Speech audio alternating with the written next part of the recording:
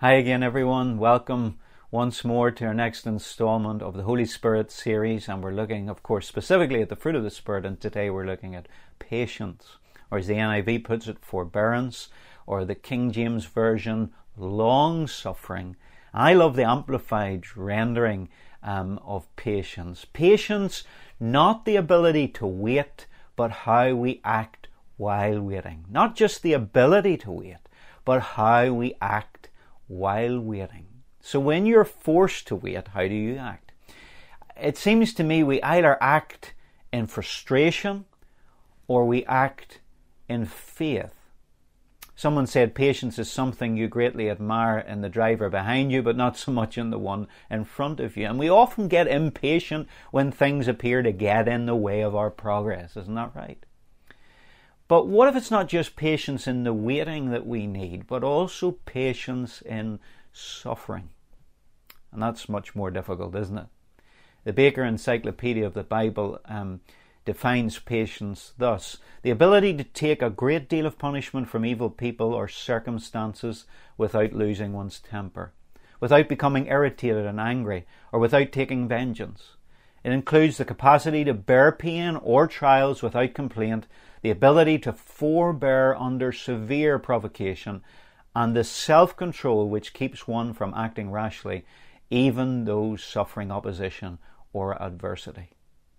Who does that sound like? It sounds to me like a description of Jesus Christ himself. And in 1 Peter 2, verse 21 to 24, we're exhorted to behave like Jesus did. It says, "Therefore to this you were called, because Christ also suffered for us, leaving us an example that you should follow in his steps, who committed no sin, nor was deceit found in his mouth, who, when he was reviled, did not revile in return, when he suffered, he did not threaten, but committed himself to him who judges righteously, who himself bore our sins in his own body on the tree, that we, having died to sins, might live for righteousness, by whose stripes you were healed." The New Testament talks about the patience of Christ. And in 2 Thessalonians 3:5, Paul prays, "Now may the Lord direct your hearts into the love of God and into the patience of Christ." What is the patience of Christ? Well, obviously, all the fruit of the Spirit come from love, and of course, his patience comes from love too. In fact, God is love, and we find in 1 Corinthians 13:4 and verse 7, love suffers long. It's just another way of saying is patient. And verse 7, love bears all things, believes all things, hopes all things, endures, is patient in all things. Of course, Jesus revealed the heart of the Father. Jesus is showing us that irrespective of what image we've received of God, God is abundantly patient because God is love. Think about it. In the Old Testament, who is it that displays the most long-spiritedness or the calmness of spirit under the severest provocation to lose his temper? Well, it has to be God, because we see this continual cycle of Israel's rebellion and compromise towards the covenant of God, and yet God is revealed, just as it says in Psalm 86 verse 15, "You, O Lord, are a God full of compassion and gracious, long-suffering, and abundant in mercy and truth." God is patient. Yes, the God of the Old Testament. And we see even before the flood that God was patient with the earth. Even in his dealings with Pharaoh, God was shown to have endured Pharaoh with much patience, Romans 9:22. In fact, we know now in the New Testament, in 2 Peter 3 verse 9, that this is the reason for the delay of the return of Jesus Christ to the earth, that the Lord is not slow in keeping his promise, as some understand slowness. Instead, he is patient with you, not wanting anyone to perish, but everyone to come to repentance. Isn't our God wonderful? But can I ask you, is this your perception of God? Do you see God as patient? Can I let you into a bit of a secret? If you want to cultivate patience in your life, in fact, if you want to cultivate any virtue and any of the fruit of the Spirit here in your life, you need to see that this is the very characteristic of God in Christ, and this is what your God is like. Because you become like what you worship. If your God is angry, violent, and vindictive, that's how you will be, and you will misrepresent God to the world. But that's not the way God is. In fact, Romans 2:4 says, "Do you show contempt for the richness of God's kindness, His forbearance and patience, realizing that God's kindness is intended to lead you to repentance?" God's patience is a demonstration of His kindness, goodness, and love. So, our God is patient with us and all of the world, and that is displayed in Christ. But how is the patience of Christ produced in our lives? Well, I have to break it to you that the patience of Christ is largely produced through the fellowship in Christ's sufferings. Someone has said, never ask the Lord for patience. I don't know if that's an absolute truth, but I understand where they're coming from, because we all would like to possess patience, but we don't want to go through the process that produces it. Tribulation is needed to create patience. Suffering. In Romans 5 verse 3 through 4 we read, "And not only so, but we glory in tribulations also, knowing that tribulation worketh patience, and patience experience, and experience hope. And hope maketh not ashamed, because the love of God is shed abroad in our hearts by the Holy Ghost, which is given unto us." Tribulation worketh patience, the old King James Version says. Because patience is the catalyst to blessing. Graham Cook puts it like this: patience is the entry point, but tribulation is an upgrade disguised as a problem. I like that. Tribulation, suffering, is an upgrade that God wants to give us blessing through, but patience is the catalyst with which we access that blessing. Now, I'm not saying that God is the cause of suffering. It's not what I'm saying. But God allows suffering into our lives, and He uses it, He works it, even though it is evil, He works it for our good, and the catalyst to the blessing in suffering is patience. Patience is the means by which we inherit God's blessing. Patience creates space, if you like, for growth to happen. And without patience, well, circumstances and even suffering, I think, can be prolonged, because we don't learn the lessons that are there to learn. Think of Israel wandering around in the wilderness, in the desert, for 40 years on a journey that should have taken them just over a week. And often when I think of them doing that, I think of a little puppy learning to walk on a leash, and the owner might get fed up with the puppy pulling and straining on the leash and not behaving, and so he just stops right where he is and waits for the puppy to calm down and obey. That's a bit like God with the children of Israel in the wilderness. He sometimes just stops. Even in our own life, we stop progress because we're not learning the lesson. And we need patience. We want to strain on ahead. But God wants us to learn the lesson, and we need patience to do that. Philip Brooks, the Boston pastor, when asked one day the reason for his agitation, said, "The trouble is, I'm in a hurry, but God isn't." It's so true, isn't it? We want to get to the next stage, the next junction in the journey. But sometimes we do that at the expense of what God has to teach us in the midst of life circumstances now, and for that we need patience. George Swinnock said, "To lengthen my patience is the best way to shorten my troubles." To lengthen my patience is the best way to shorten my troubles. That's quite ironic, isn't it? Because when we think of patience, well, at least for me, it often makes me feel, well, that must be like resignation to a lengthy problem. I don't really want patience, because it's like giving in, but it's not.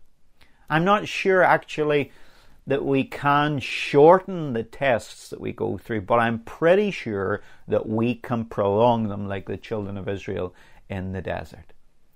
And it seems to me that if there is a way to hasten them, I'm not sure it can be, but if there was a way to hasten the end, it is through patience. We'll certainly cross the line on time if we possess patience.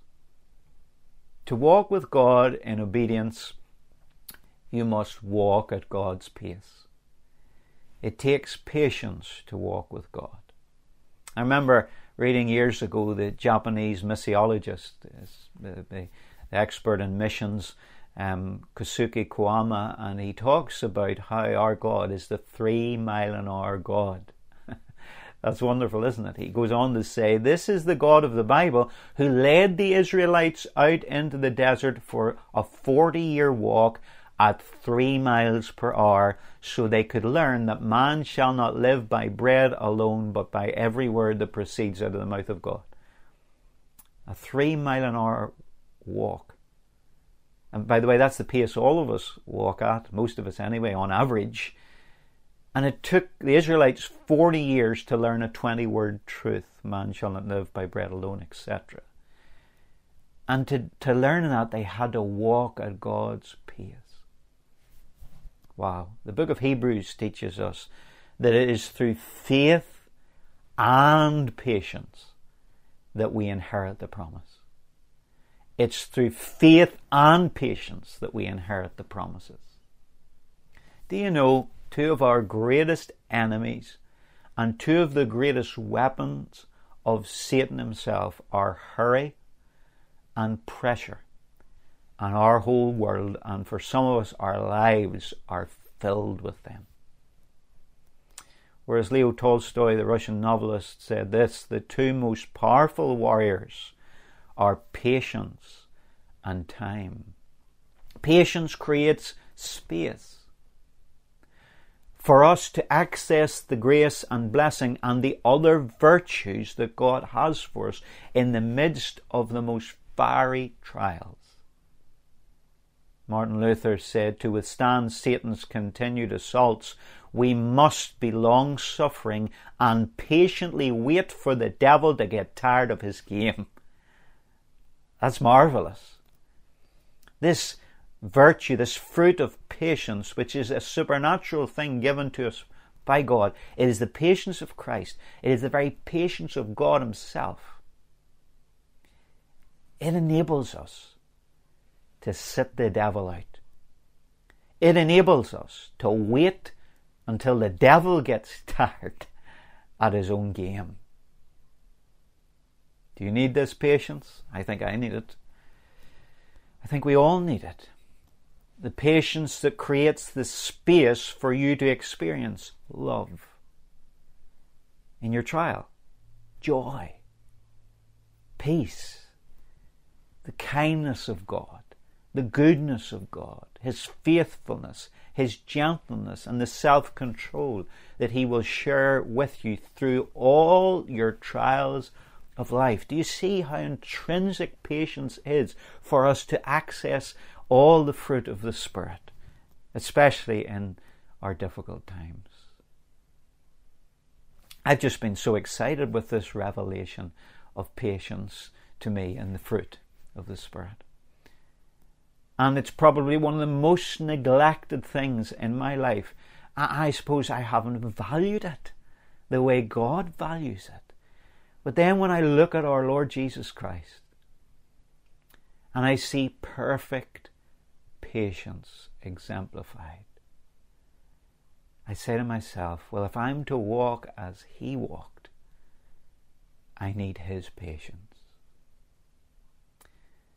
And you know, there's a lot of time I don't have patience when I'm waiting on God, or I'm in the fiery furnace and the heat of temptation or trial.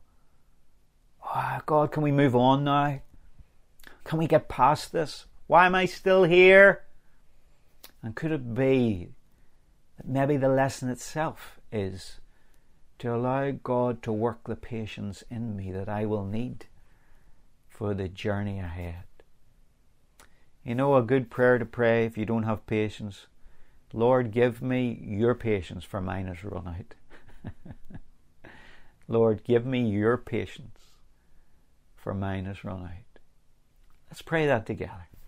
And we ask the Father in Jesus' name to exhibit the fruit of His Holy Spirit in our life in patience. And right where you are in the midst of maybe your testing, your trial, it could be the enemy himself who's stoking the flames.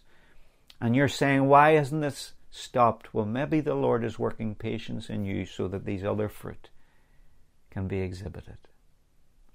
Let's pray. Lord, we thank you, Father, that you were long-suffering and patient with your people, and you still are with us, and we thank you that you displayed your heart in Jesus, in His patience, in His long-suffering.